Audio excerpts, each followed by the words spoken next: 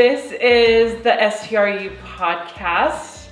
I am here with the Mr. Richard Fertig. How you feeling? I'm feeling strong. It's been a great day. Yeah? Absolutely. Tons of great content coming to the audience for everybody. Awesome. And then really pleased, got some great news. My eldest daughter got into her first choice school, so we are celebrating that. It's fantastic. Amazing. So proud of her. Smarty pants. A little bit. So, closing out 2019. With a bang, right? It's been a great close. Really excited to spend the next few days with you in Miami. A little bit more sun, get a lot of work done. We have a ton of content and announcements that are coming towards the short-term rental university entrepreneurs and hosts and things that we've created, tools, content, and just getting it all together on the calendar with release in orderly fashion. And then I'm really excited to host our children in Jackson Hole for a couple of days, go skiing before Christmas. Birthday. 18th birthday. My daughter, who got into her first choice school, is turning 18, and all three of my daughters are coming to Jackson for a couple of days of skiing.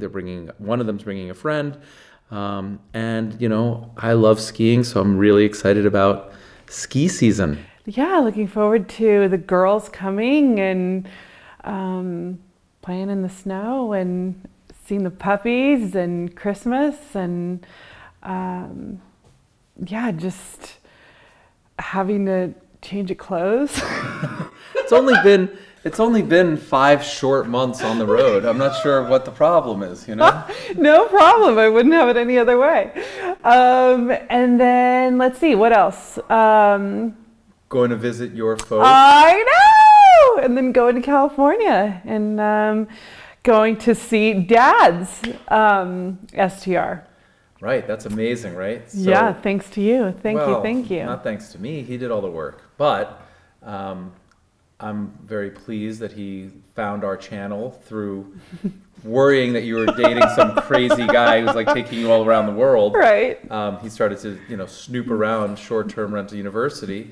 And lo and behold, there was some content that gripped his attention and paid attention and asked a bunch of questions and really got after it. Absolutely. With a vengeance, and did all sorts of really interesting techniques with some refinancing and some cash out and moving some things around, and found himself long his dream home where your entire family can come and spend time with him, which is his dream, which is amazing. Yeah, it truly is. It's in direct alignment with his why. And so it's been really, really fun. I mean, it was really, I'm super grateful that he's such a great and, loving, dad, that he wanted to kind of stalk you out a little bit and came across the YouTube videos. And then our first visit to see him, it was great. I think it just sparked conversation, and he had it really changed, I think, in a number of different ways, his perspective on, and his idea of what purchasing a second home, having an STR, and not have, and kind of, dipping his toe into retirement, but having a very different picture as to what that looks like, and not having to choose this, or this, and in fact, the STR done properly can feed, travel and feed, some hobbies and spending time with my stepmom and giving them a freedom that I think in retirement he was kind of afraid he wasn't going to have. And so, it's, going to California, seeing the entire family, everybody being under one roof. It's, it's obviously celebratory because it's the holiday season, but celebratory for a number of other reasons as well. So I know, I'm psyched. I can't wait. Thank you. I know that's true. Thank you. It's completely true. Yeah. So it's going to be awesome. It's going to be fantastic. And, it is really fun. I have to say, I'm not sure, outside of his grandchildren, I don't know that I've ever seen my dad so excited about anything. He's just dove in like 150% and buying this and asking questions about that and researching this. And I think it's getting his brain working, and he's kind of investigating and educating on himself in an area that was foreign to begin with. He's just learning a new lane and educating himself and asking questions. And it's just been really fun to see him so fired up. Yeah, it's amazing. I mean, he's really excited, and it's really cool for me because so much of the content that we produce, it's one to many, and I don't get to see the results. I mean, I get feedback from emails and comments on Facebook, and I so appreciate it, but that fuels and feeds us to do more and better and so on. But now there's like a real face and a real person and a real family, and like it's very personal all of a sudden. Right. And so like this is fantastic to watch, and so happy to be a part of it. Again, kudos to him and his wife. They did all the hard work. I really just maybe was the inspiration, but other than that, they did it all. But what's actually really cool for me as we start to develop additional content for the STRU audience is we're using some of the ideas and concepts that we'll preview right now. We're putting together a free membership for everybody, and it's basically a curated list. We have 450 YouTube videos that Charles and I have made over the last 3 years, and we're taking basically the best of the best. We're creating a curated playlist. We have an app. It's kind of like the Netflix app. You can watch it on Apple TV, you can watch it on Roku, you can watch it on your phone on the app, but it's going to be a curated playlist, and it's going to be a free membership for people that want to get started or meet them wherever they are in their journey, where we've cherry-picked the content by strategy, by where they are in their journey. And so we started putting that together for your dad to get him up to speed, and I'm really eager and excited to get his feedback in just a couple of weeks about which videos he found helpful and which weren't, and I can't wait to release it to everybody listening. And if you guys, I don't know how this podcast thing works, it's not really my medium, but if you can comment or email, get on our email list and let us know that you want to participate. It's on www.str.university. On the homepage, you'll get an email prompt if you want to join, and we'll notify you when that's available. But I think that's going to be a game changer, and it's going to move the needle, because sorting through 450 videos on YouTube is daunting and time consuming, and so people miss a lot. Right. And we want to make sure it's kind of like the best of. Right. Right? Yeah. Well, and it's been really cool because it's, he's asked the questions of a true newbie, right? Like, how should I direct, how should I find the right photographer? How should I direct him? How do I figure out, what thumbnail to use? That from, mattresses to linens, all of the... And what's amazing is we already have the vast majority of those questions answered in multiple videos, and now we're condensing it down and giving a curated playlist, which answers not only his questions, but everybody else's, right? Right. So we're really excited about that. Right. So it's awesome. He's a true freshman, right? Freshman at the University of STR. STR University freshman class. That's right. That's right. So lots of great things happening around the holidays, and we wish all of the listeners. Oh my goodness. And viewers. We got Charles behind the camera over there tonight. That's right, Chuck Most. So we wish all the viewers and listeners the happiest of holidays, and love, friendship, family, health. It's amazing. Absolutely. A great time of the year. Right. Abundance. I love that word. Yes. Speaking of abundance, we just finished up with Tony Robbins' Date with Destiny. That's we did. What brought us to West Palm. Yep. Second time we've done this now in 2019. We went to Australia. Yes. We've been on a whirlwind tour for literally all of 2019. We've been home for like a minute. A minute, right. But we've been on the road, and I think it's been really helpful for both of us. We spent 24 hours a day, 7 days a week, literally. So I think it's been great for us as a relationship, but also great individually to get creativity and inspiration and dialed into what the future looks like and what we want to do. And I'm really excited in 2020 to put it into action. Exactly. Right? Yeah. I feel like it's been an incredible blessing, and I'm so grateful because the education that I've received over the past 8 months in so many different areas has just been Well, it's been world class. Literally world class.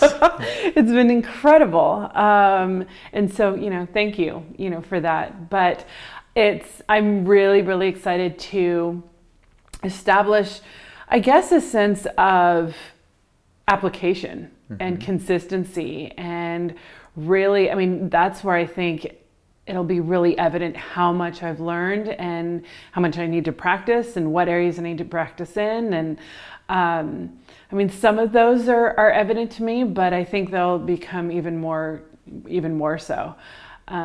But I'm really excited. I truly believe the best is yet to come. Oh, there's no doubt about it. We don't just say things, like Right? it's all truthful. Right. But maybe we should speak a little bit about our last 5 months in our journey and where we've been and what we've done. And Sure. Where would you like to start? I don't know. Should I just maybe start with like an overview of our travel, and then I think what would be interesting is if we discuss maybe some of the highlights. Absolutely. From a hospitality, lodging, hosting perspective, because we've been on the road for... in guest perspective. Yeah, right. exactly. Just like Right. as a guest, what did we like? What didn't we like in some of the best hotels in the world and some of the best Airbnbs, and some of the not so best hotels in the world, and definitely some of the not best Airbnbs. Sure. Great idea. All right, so let me just read through here. It's going to be a little bit of a long list because we've literally been on the road nonstop since Right. July. And so we left Jackson Hole. We went to Nashville, where we did Nashville Live for the Yes. first time. From Nashville, we went to New York City for a couple of days, picked up my children, and then we all flew to Bali. We were there for about 14 days or so. And then from Bali, we took the girls to boarding school. From boarding school, we went down to Nosara, Costa Rica. We spent a little over a month there. And then from Costa Rica, we went to San Diego, attended the Tony Robbins Leadership Conference. We went directly from San Diego to Portland, Oregon, where we did that fantastic photo shoot, which is actually the thumbnail for the podcast. So that's my friend Adam Levy. Quick shout out to my high school buddy Adam Levy, who is Brilliant. a professional photographer and works with the likes of like Nike and Adidas. So And talented. unbelievable. So Right. thank you, Adam. Thank you, Adam. And we went from Portland, Oregon, back to the East Coast for Parents Visiting Day at boarding school.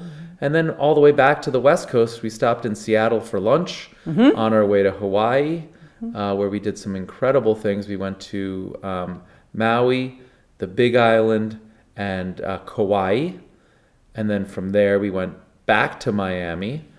And from Miami, we went to New York for a couple of days. We did the BDNY Yes. furniture show, where we bought all of the Yes. furniture for the Outer Banks project. And then from there, we went, let's see, where did we go? From New York City back to Miami, and then Miami to Palm Springs for Thanksgiving, and then Palm Springs to West Palm, and then tomorrow we go from West Palm to Miami, and then next week back to Jackson. Yep. So There's a couple of, and believe it or not, that's shy a couple of stops. There was, I don't recall hearing you say that we were in the OBX. We were in the OBX. Oh, yeah. And then we were up in Northern California. that's right. Yeah. See, I only have like the flights on my app. So anything that's, Right. Yeah, so there's a couple of stops in there that we didn't include, Yeah. but absolutely amazing. Incredible. So what locations from a lodging perspective did you think were really interesting for our listening audience in terms of what did hosts or hotels do really well? Let's start with the things that people did really well. So I am a huge, I guess, advocate of aesthetics. Huge fan. That is incredibly, that can make or break an experience for me. And so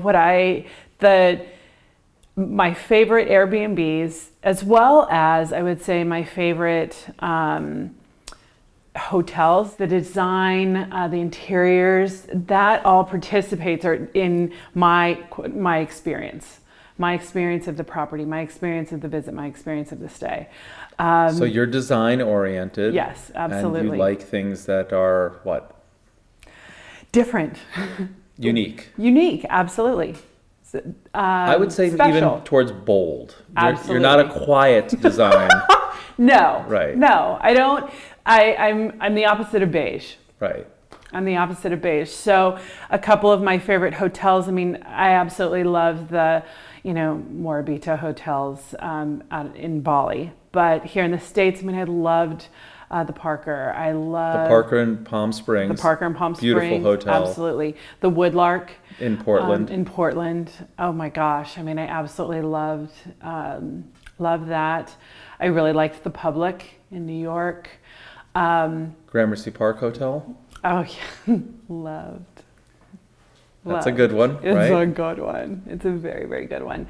So, and those are all different. I mean, there's nothing beige in any of those hotels, and so that very much. I find it inspiring. I find it. It enlivens my senses. Yeah, and I would say that I very much respond to design, and also, in picking these hotels, and generally it's me who's picking them. I like to be inspired in the creativity and the design and pushing the bounds. And as we research design aesthetic for the Outer Banks project and Nosara and so on, I very much view this as research and development. I don't view this as a luxury, and I'm very grateful, don't get me wrong. Right. I don't take it for granted. But as much as we enjoy it, there's also an element of this is the line of work that we are in, and it's important for us to experience it and experience also the hospitality. So we didn't speak about any of the Airbnbs, which are a little bit different, but I learn an awful lot from the Airbnbs. I learn an awful lot from the hotels, and then I take the best of all worlds, and that's helps shape the content that we create, and also the Airbnbs and the developments that we produce, right? Right. And so what I will also say is, to that point, I feel like, at least with the hotels that we stayed at that I referenced, if they care enough to have the aesthetics, the design, the style, if they've gone so far to make the property beautiful and a standout, their hospitality and their service does the same. It follows suit. It complements that. It's true to that. For example, it's not like we walked to we visited the Woodlark in Portland and the customer service and the experience of it fell short. That's quite the opposite. I mean, because we were there for a photo shoot, we had FedEx boxes, and things were coming in and going out. We didn't get FedEx boxes. We got FedEx trolleys, rolling in. We were on the road for 5 months, so we leaned heavily on the services of Federal Express and so on to change clothing and so on. And so what I will say is, I mean, the customer service, the front desk staff, and the bellman, and they were just so incredibly hospitable and warm and wanting to help and went the extra mile.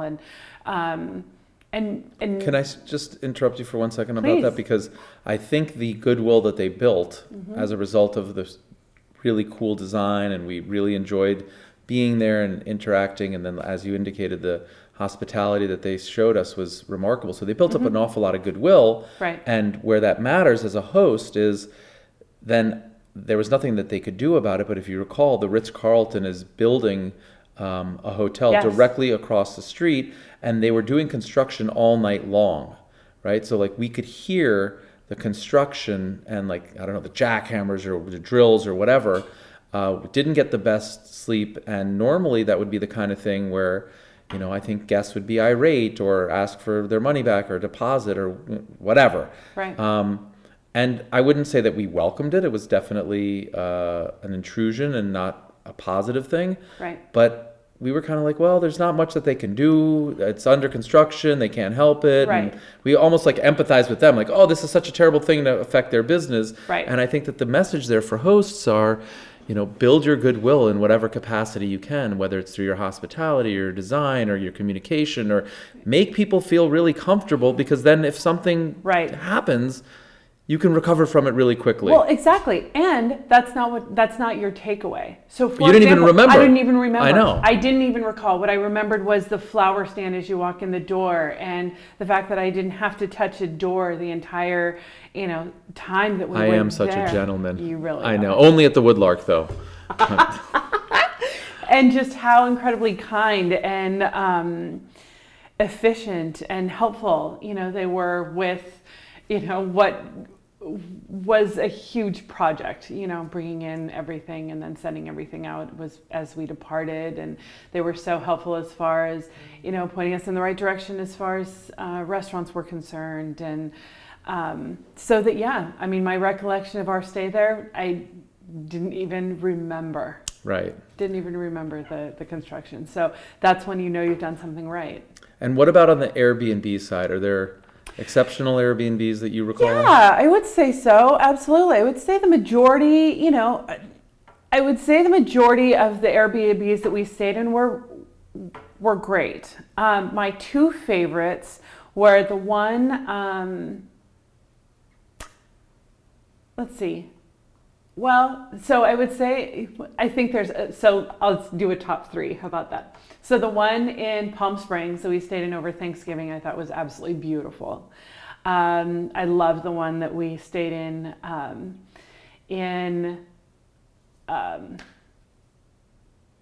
Hawaii. The last one we stayed in, right. Yep, the coffee cottage. And then I will say that there was an Airbnb. It was one of the first that we stayed in that was in Nosara. Right, in Ostianal. Yes. Yeah, so those were my top three. Oh, you're right. We are missing some more trips. Then we also went to the Hamptons, and then we went to Cape Oh my Cod gosh, and that's Martha's right. Vineyard, and shoot. Well, then just- and then there was another. Yeah, I actually the Airbnb that we stayed in Sag Harbor, I actually very much enjoyed as well. For similar reasons as to why I enjoyed the hotels. I mean, I think they were all very comfortable and all very warm, and I felt like they're just all needs were met. Yeah, I'm going to be a little bit more critical, only because I think that's where maybe some lessons are for the audience. Mm-hmm. And I'm a really happy-go-lucky, like roll with the punches kind of guy, but at the same time, being a content creator for hosts and aspiring hosts, it's really important that we drill down a little bit. And what I would say is I absolutely loved all of the Airbnbs that you mentioned, but interestingly, there was some mismatch between the Airbnb and, say, the host. There was only one where I found the Airbnb was of superior quality and the host was also of superior quality. Right. And we showcased her from the Kona coffee plantation in Hawaii. And that's why we actually had her on the YouTube channel. If you haven't watched that, go check that video out. We interviewed her. But in each of the other cases, like the property itself and the location and the Airbnb physically was amazing, but I thought that the host and their hospitality had room for improvement. And I think that that's an area for improvement. Airbnb and short-term rentals in general is bringing up not only the quality of the lodging itself, but also the hosting experience to standards that meet some of the hotels that you mentioned, right? Mm-hmm. So even though the experience is wonderful and we make do and we don't hold them to the same standards as, say, the Ritz-Carlton Hotel or the Parker Hotel, there's a big step down, whether it's that they're too direct and forthright in their communication, and even though they're using nice, friendly words, it's like intrusive. They're bombarding you like nonstop. Answer my question, and or treating us like we're almost lying. Like how many of you are there, and you have to check in with me, and I need to see you. And how many people are coming? There was the host that literally, we pulled into our Airbnb at like 1:00 in the morning, and he was out on the front lawn, waiting for us. And counting heads. Yeah, because he was worried that we were more than two people and we wasn't going to collect the extra person charge. And then, it's 1 a.m. We've been traveling all night. We just want to take our luggage and go upstairs and get a good night's sleep. And it's not really, the time to make small talk and tell them where we're coming from and all that. Like maybe in the afternoon we'd want to spend a short period of time. but certainly at 1 a.m, we want to spend a shorter period of time, Agreed. right? And there was like no recognizing or empathy of how far we've traveled and that we just got here at 1 a.m. It was all about counting the heads and making sure that we weren't violating the house rules. And, that's where that 360 hospitality knowledge and awareness is lacking in some hosts. Agreed. And hopefully through this podcast and through the YouTube channel and our Facebook group and the forthcoming membership, there'll be a lot of people that are advancing at rapid rates to bring the entire Airbnb and short-term rental platform to the next level, because that's happening, and it's happening really quickly, right? So people are going to either participate in that movement or they're going to get left behind. But there's no doubt that that must improve. Absolutely. Right? Absolutely. I totally agree. Let's see. And what about some things that you didn't like, either in hotels or Airbnbs? I think that one of the things, and it definitely sticks out because it's pretty recent, but one of the most recent Airbnbs that we stayed in was in a gated community. Right.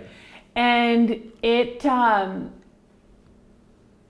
was really quite a hassle. I mean, we didn't rent a vehicle, so we were relying on Uber, and but we didn't have any kind of a code to access the gate. There wasn't any way to get in and out freely without going all the way around to the front, where we had to, there was a 24/7 guard, and it just felt, it was just impactful. It was an inconvenience, and I wasn't aware or prepared for that going in, and I think that it was unfortunate, and then the Airbnb itself was fine, and literally it was fine. Right, but I would say it was probably the least nice Airbnb you and I have ever stayed in. Correct. And possibly I've ever stayed in. I don't recall. Yeah. But I think one that's point true. of clarification on the gate and the gated community was that, it was really, again, like no hospitality, no understanding. The different guards, some of them could find us in the computer, others couldn't. Some would open the gate without us showing IDs. Others would take our ID and then look in the computer and take 5 minutes while we're sitting in the Uber waiting to get in. If you had a car and you had passes, the pass was only good for 24 hours. Once again, it was all this concept of like people taking advantage and nobody being honest and nobody being trustworthy. And I understand the point of a gated community and increasing safety, but there's safety and then there's being like not nice. Right. And I don't know that they were providing safety as much as they were definitely providing not nice. Right.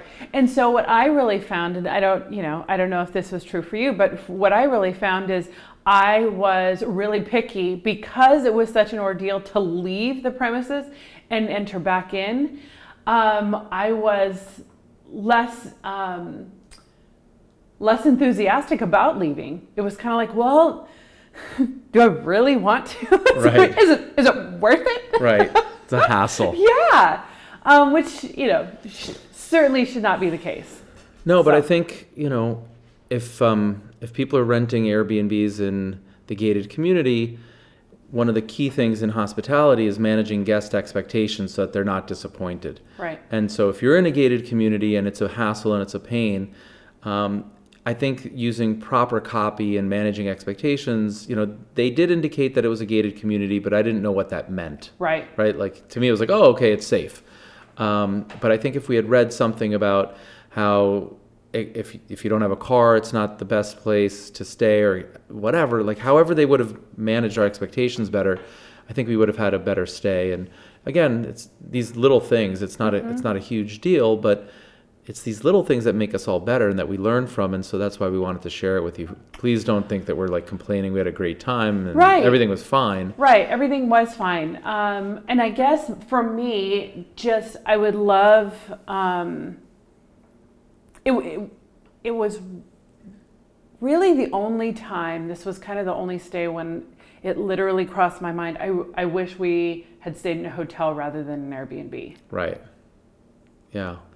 Well, So, yeah, we've had a string of Airbnb situations down here in Miami and West Palm and so on. And I don't know whether it's Florida or just, I don't know. But we left that Airbnb and we checked into another one to meet with Charles and film yesterday. And we couldn't even find it. It was really hard to find. It was a great Airbnb, and the design and the decor were beautiful, which is why we picked it to film in it.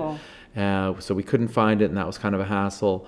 But then when we did, in fact, find it, it turned out that the road was being dug up and repaired, and the sidewalk and construction, and that's no way to film videos or podcasts. So then we had to check out, and now we've moved to the Ritz-Carlton here on Singer Island. And, you know, it's a nice building. It's a little bit, I would say, dated perhaps in the unit that we're in. It's clear that these are like absentee hosts, and it's managed by somebody. But, you know, again, like, we're sitting on these chairs, and for those of you that are watching, you can see they're light colors, they're beige, and they've all got major stains. Like, I don't know who's doing what here. Some of them have like holes, you know, it's threadbare. It's a missing of the mouth situation. Well, I don't know, but the point is if somebody lived here, if this was somebody's home, this wouldn't exist, right? Totally. And all the artwork is outdated, and the fake flowers, and it's just, it's really, it feels like it's a little bit empty. It feels like it's kind of a business, but not one that's cared for. Just sort of like, you know, it meets the criteria, it rents, but nobody's actually really paying close attention. Right. And So that's like the state of affairs in Airbnb, right? So for those of us that actually do care and that do pay attention and will invest in replacement furniture and so on and so forth, the opportunity is amazing. Well, it also just made me think, how stoked our guests must be when they open the door to our place in Jackson. I mean, because I feel like there is so much warmth and love and sense of home and comfort and belonging and convenience that I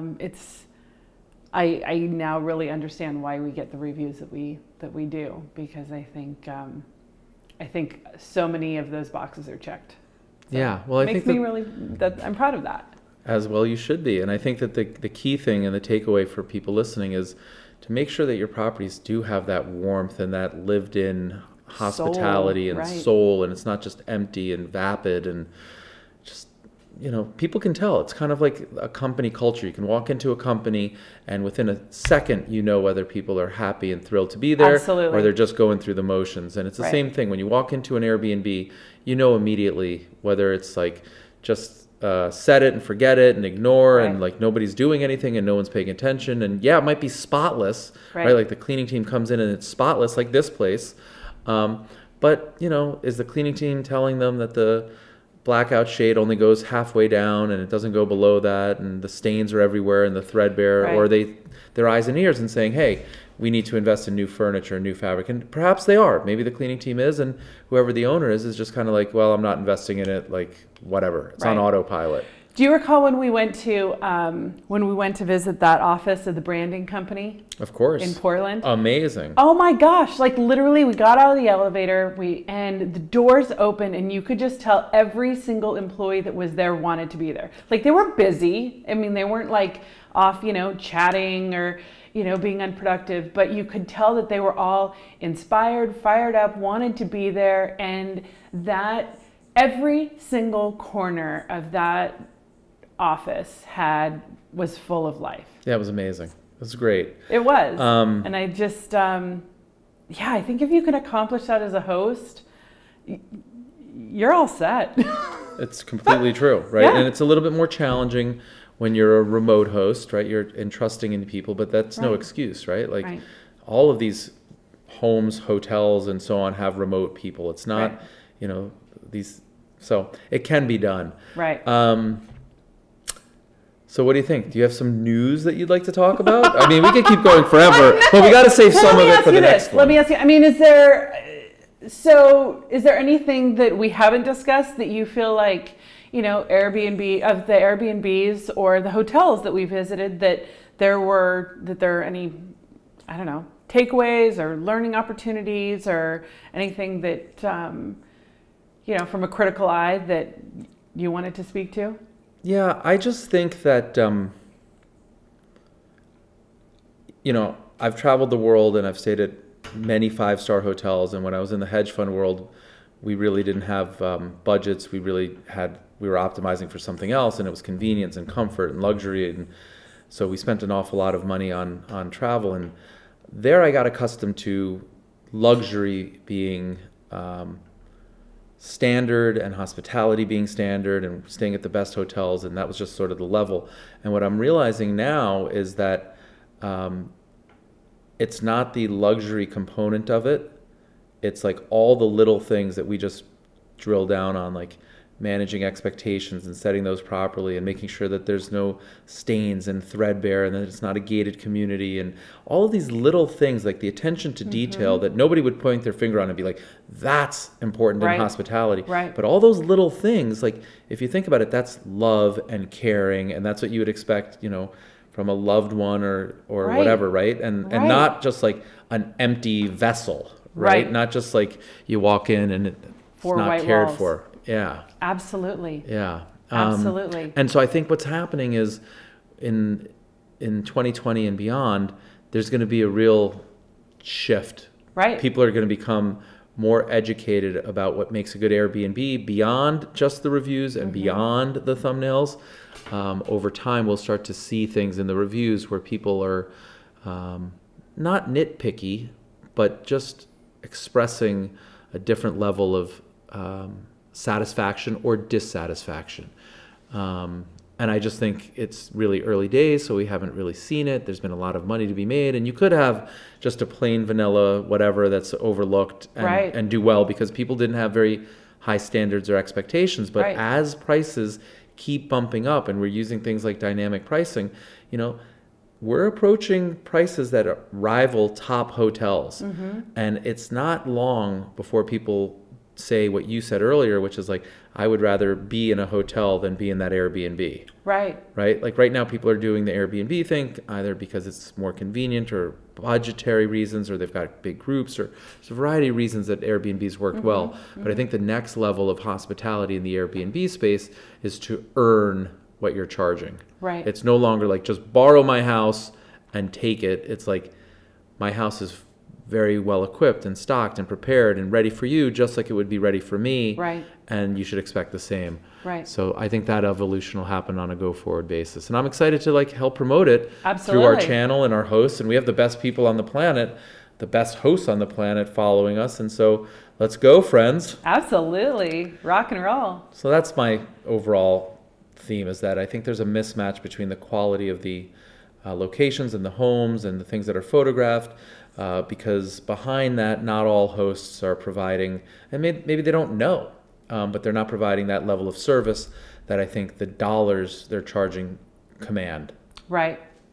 So I'm actually going to use that as a jumping off point, because it was just, I read in the news that Airbnb is kind of moving into some hotel space. Yeah. Which I think is kind of interesting. Yeah, so Airbnb bought Hotel Tonight, which is an app that I've used in the past, and I like it a lot. I can't really tell if there are specials, but it's supposed to be like last-minute booking, in the last couple of days, where extra inventory gets offloaded onto Hotel Tonight, and travelers can save a lot of money. Right. So I've used it historically. I've always questioned whether there's great deals or not. I know that they slash out the amount and so on, but I still kind of think it's not. It's probably not as great a deal as one's led to believe. But what was really interesting is when we were looking for the Airbnb that we're sitting in right now, as we were scrolling through, I noticed that and this is the first time I'd seen it, between Airbnb listings, there was a little sidebar running horizontally that said boutique hotels, and those you could scroll, left to right as opposed to up down. Right. And you could see the Hotel Tonight boutique hotels. And so it's kind of like what Booking.com, if you watch the video, does that I filmed on YouTube, where Booking.com will show all of the different hotels, and then within those listings, just like randomly, you'll see an Airbnb. Yeah. Now you're on Airbnb, and randomly you'll see boutique hotels. So Right. like, there's definitely a confluence and a merger, and the lines are getting blurry, and that's why I'm saying it's going to be even more important for hosts to really understand hospitality and really know how to welcome people and know how to take care of their place, because like, we're now competing with hotels head on, right? Right. Both Booking.com and Airbnb.com Right. are displaying Airbnbs or Booking.com, Airbnbs, whatever, Right. next to hotels. Right. And so the end user, the guest, is sort of like indifferent, but guess what? They're not indifferent in their quality standards, Right. right? Like, we're now on the even playing field, so we better man up. Right.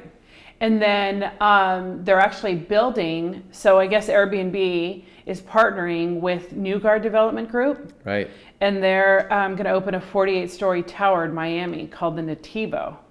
Cool. Yeah. And it's going to feature, I guess, 412 condos and 192 hotel rooms, all of which will be listed and rented out via Airbnb. Very interesting, and I mean, I wish them the absolute best. We stayed in the Nido in Nashville, and I think that there was definitely some room for improvement in making something feel, hospitable and Right. cozy, and that kind of felt really empty and soulless. We reviewed that as well. And I think Miami, it's kind of an interesting place to open up next.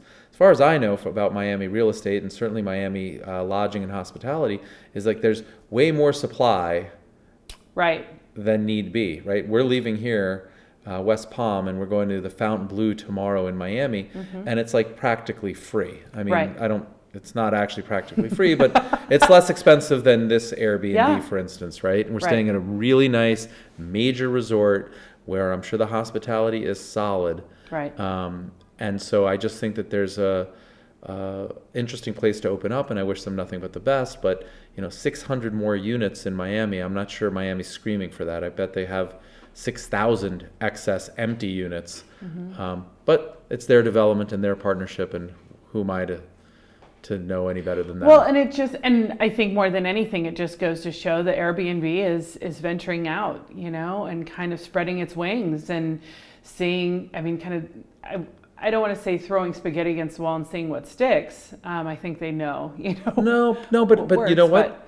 I think it just goes to show that it's a really disruptive business. Right. Really emerging technology and changing consumer behavior. And so like you talked about a child throwing spaghetti, like a toddler, like a 10-year-old, Right. 10-year-old adolescent, they walk and then they run and then they play soccer and now they're on a horse and then they're doing cross-country skiing and then they're doing downhill. Like, they're trying all sorts of stuff. They're not just like, oh, great, I can walk and like that's enough. Right. Airbnb is, to your point, stretching their wings and like, does it work in this vertical? Does it work in this vertical? Does it work in this vertical? Does it work in this vertical? And if the answer is yes, it works in most of those verticals, which I believe it does, then they're going to keep going until they find out it doesn't work in that one. It doesn't work in that one, right? So they'll keep going until they have to take a step or two back. And then I hope it doesn't dampen or kill their innovation. But consumer behavior has been disrupted forever, and people are going to start to think of Airbnbs and hotels as one and the same, and that's why our hospitality standards must increase. And yeah, they're investing in a lot of different things. They're doing corporate housing we talked about. We just filmed a video on Zeus Living. So they're really busy and active as well. They should be. They've got billions of dollars in cash. They're about to go public next year. So like, they better do a bunch of different things if they need to keep this growth rate going. And I think they're doing everything in their power to do so.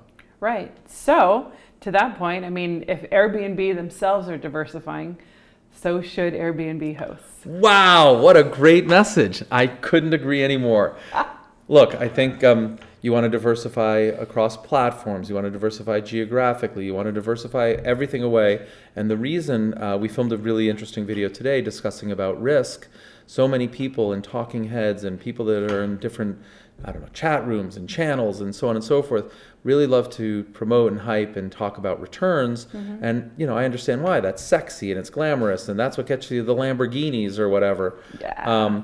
But there's another side of the coin, and I think the really smart investors, the really educated hosts and so on, put it in context. And the way that you put it in context is you start with risk, and you measure per unit of risk, and then you measure the return output based on risk. So it's a risk-adjusted return.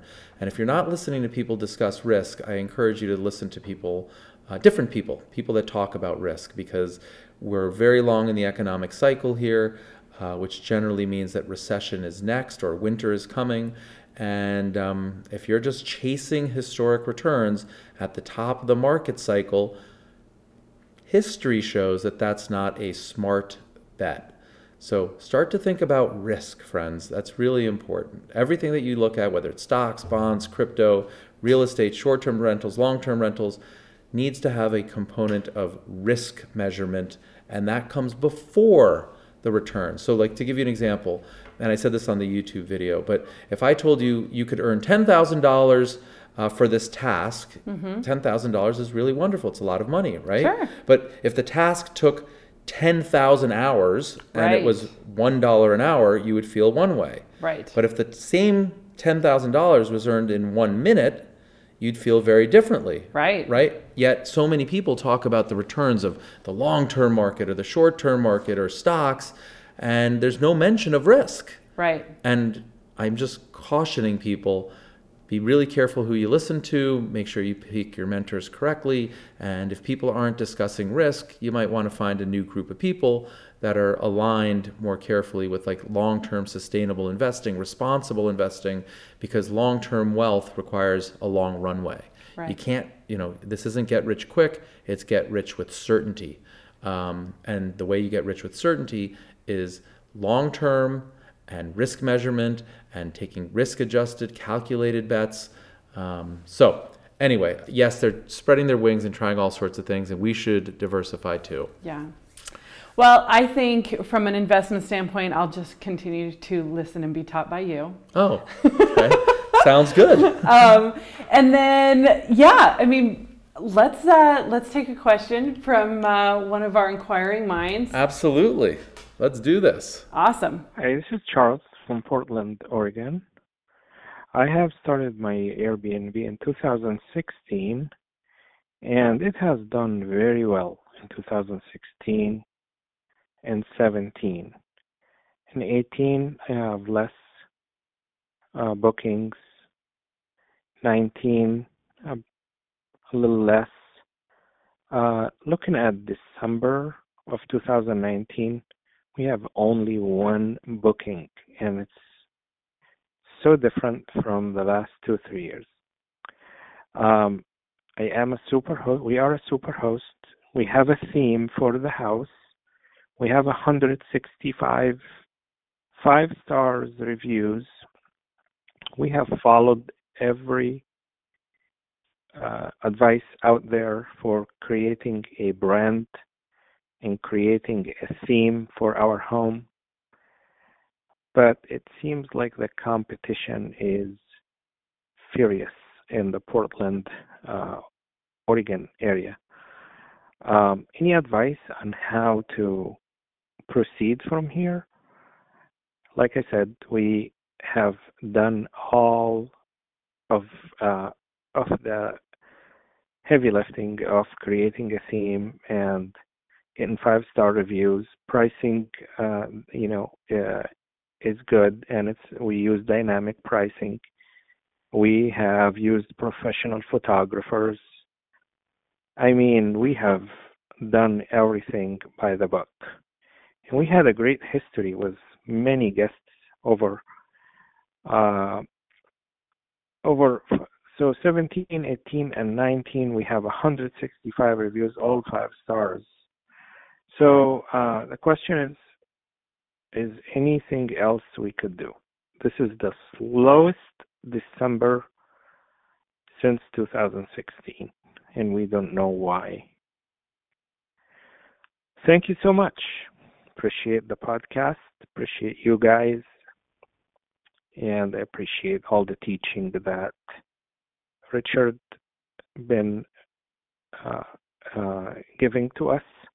I follow your emails and YouTubes very closely, and I enjoy it all. And I thank you so much again. Bye-bye. Wow. Well, thank you for that. And it does sound like you're following very carefully and closely, and I really appreciate that. A couple of thoughts. I don't have enough information to actually drill down too carefully, but a couple of top level thoughts are, the first one, I want to make sure you're diversified on more than one platform, right? So if you're only on Airbnb and it sounded like you have 165 five-star reviews, it's quite possible, and these are the kind of things that happen, that there's been an algorithm search change, or you're being left behind for some reason. If you're solely dependent on one platform, you're completely beholden to them. So I would encourage you to get on a second platform. If you're already on two, I would encourage you to get on a third platform. And then ultimately, we're about to announce our website hosting tool. Ultimately, you want to be freed of these algorithms. You want to be freed of other people's reviews and so on, and create and own your own business. So I encourage you to create your own website.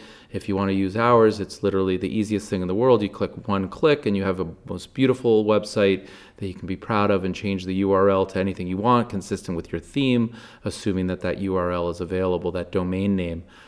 So one, I commend you for doing all of that. Two, I think you need to diversify onto more platforms. Three, I encourage you to get your own website. And now a couple of other questions that come to my mind just as I listen to this. It's amazing that you have a brand and a theme, but just because you have a brand and a theme doesn't mean it resonates. So it's quite possible, though I'm sure you did it quite right, that it's not resonating. Maybe you've got a theme that's not appropriate for your neighborhood or for Portland, Oregon, or why people are coming there. So creating a brand and a theme is wonderful, but we've all seen brands that fail for one reason or another. It doesn't resonate with the audience. So you might have to tweak that a little bit. You might have to redesign it. You might have to make it more evident, or you might have to make it less evident. It could be too bold. It could be not bold enough. So creating the brand is a great start, but now is where the work really occurs. And then the final thing that comes to my mind is, it's fantastic that you're using dynamic pricing. That is definitely a best practice, and that's increased my business and many hosts between 30 and 70%. But like anything else, it has to be used properly. So dynamic pricing that I use is Beyond Pricing, and we should include a link so that if people want to get started on it, it'll actually pay us a little bit, and I'd really appreciate that, help offset some of our costs in production and so on. But Beyond Pricing, the way it works, and it's the only one I've ever used, so I can't speak intelligently about others, but it gives you a health score. So even though it dynamically adjusts my price every single day, I'm looking at the health score of my listings to make sure it's not too low. If my health score is too low, then I need to lower my base price so that it's adjusting the prices up and down every single day off of the correct base price. So to give you an example, and it's a ridiculous example, but it'll make a point, if I was using dynamic pricing and I put my base price at $1 million, it could adjust the price up to $1.1 million and the price lower to $900,000. But I would get no bookings. I'm just way off the market. I'm sitting way high above the market. And so even though it's going up and down every single day, I'm not competitive. The flip side is, if you had a health score of 100 and you were pricing your base price at $1, it might list you, it'll probably never go below $1, and it might take you as high as 100, but you might be booked 100% of the time, because $100 at the max that Beyond Pricing would surge price you, if you will, is still below the market. So using dynamic pricing is really important, and it's a great start, but knowing how to use it and using it intelligently and properly is more important than using dynamic pricing overall. So one tip that I would suggest is, you should not be using your base price based on what you believe the place is worth. The base price, in my opinion, is a random number that you play with the health score, and then you optimize the health score. You want to see your health score 75 to 85 or 90. You should do really well. You should get plenty of bookings if your health score is in the 75 to 90 or higher range. And basically what that is a forward-looking comparison of your unit versus other comparable units, and the number of supply of units that are available versus the number that are booked. So you want to use the math, but it's important that you use it correctly. Do you have any thoughts, sweetie? I mean, I don't actually. I was really struggling when I was listening to his question, because I didn't know how I would advise him. But I mean, I think the the points that you brought up and the things that, obviously without having a picture looking at the property. Yeah, I would encourage you, send me an email. Yeah. Send it to richard@str.university with your listing, and I'd be happy to take a look at it. So thank you so much for calling in. I really appreciate it. You should be having more competition in 2019. I've been saying that for a long time, but your business should be strong and thriving. If you're a superhost with 165 five-star reviews, that tells me all I need to know. You know what it is that you're doing. You're listening to all the teachings and you're taking action.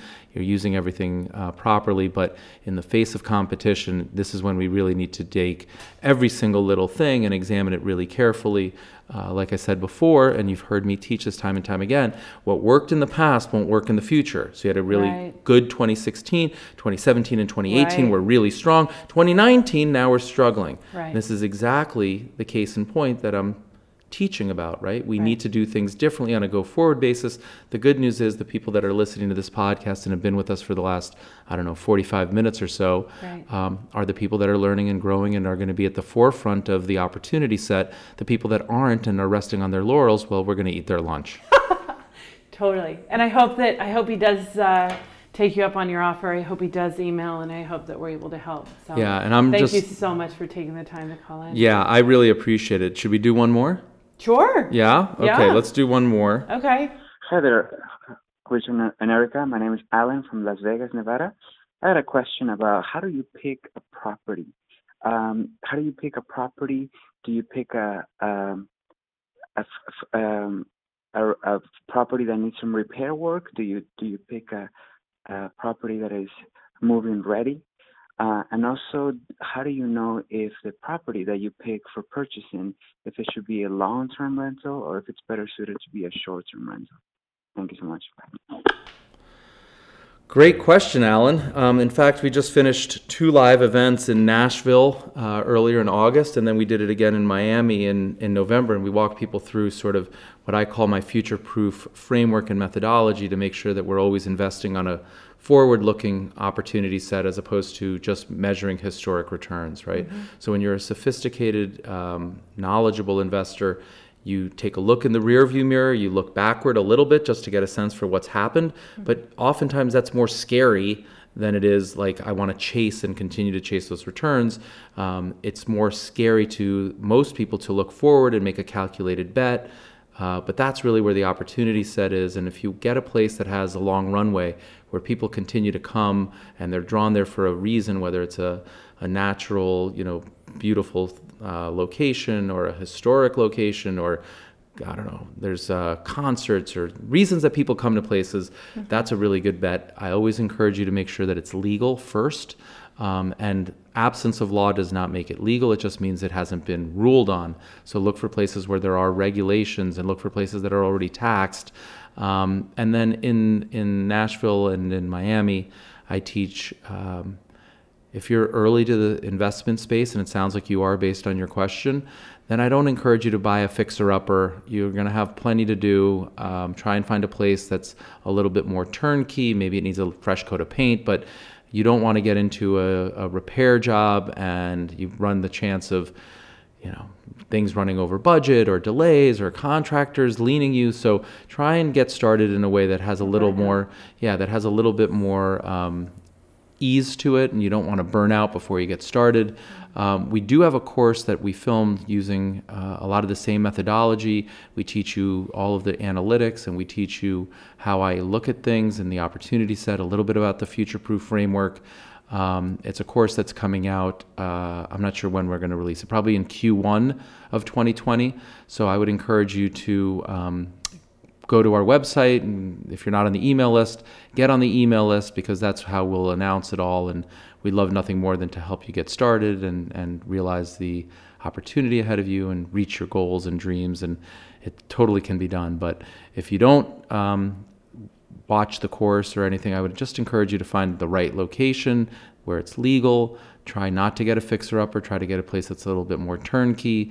And then whether it's a long-term rental or a short-term rental, in almost all of the locations that I've looked at, it's better to go short-term rental than long-term. And we're currently seeing rates of return of about 2 times to 3 times higher by taking vacancy risk. See, once again, we're talking about risk.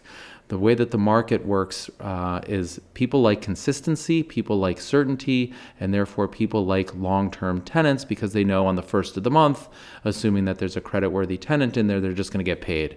So it takes all the guesswork out, takes all the volatility out. They know what to do. They know how to plan. When you go to short-term rentals, you don't have that visibility. You don't have that certainty. You have the exact opposite. You have uncertainty. How much occupancy will there be? Or said differently, how much vacancy will there be? So it's just unknown. So therefore, the market will put a premium. You'll have to make more money to be in the short-term rental space than the long-term rental space, and then we'll get compensated more. Right now, it is my belief that we're being overly compensated for the risk that we're taking because the market thinks there's more risk than there is. There's actually less risk. And I could also make arguments for why the short-term rental market should trade to a discount to the long-term rental. You have much more flexibility. You can use it when you want. You can list it 1 year and take it off the next year. If you're doing really well in your job and you don't want to list it, you can just stop listing it. When you have a long-term tenant in there, the tenant has rights and you have to honor the lease, and so there's actually much less flexibility.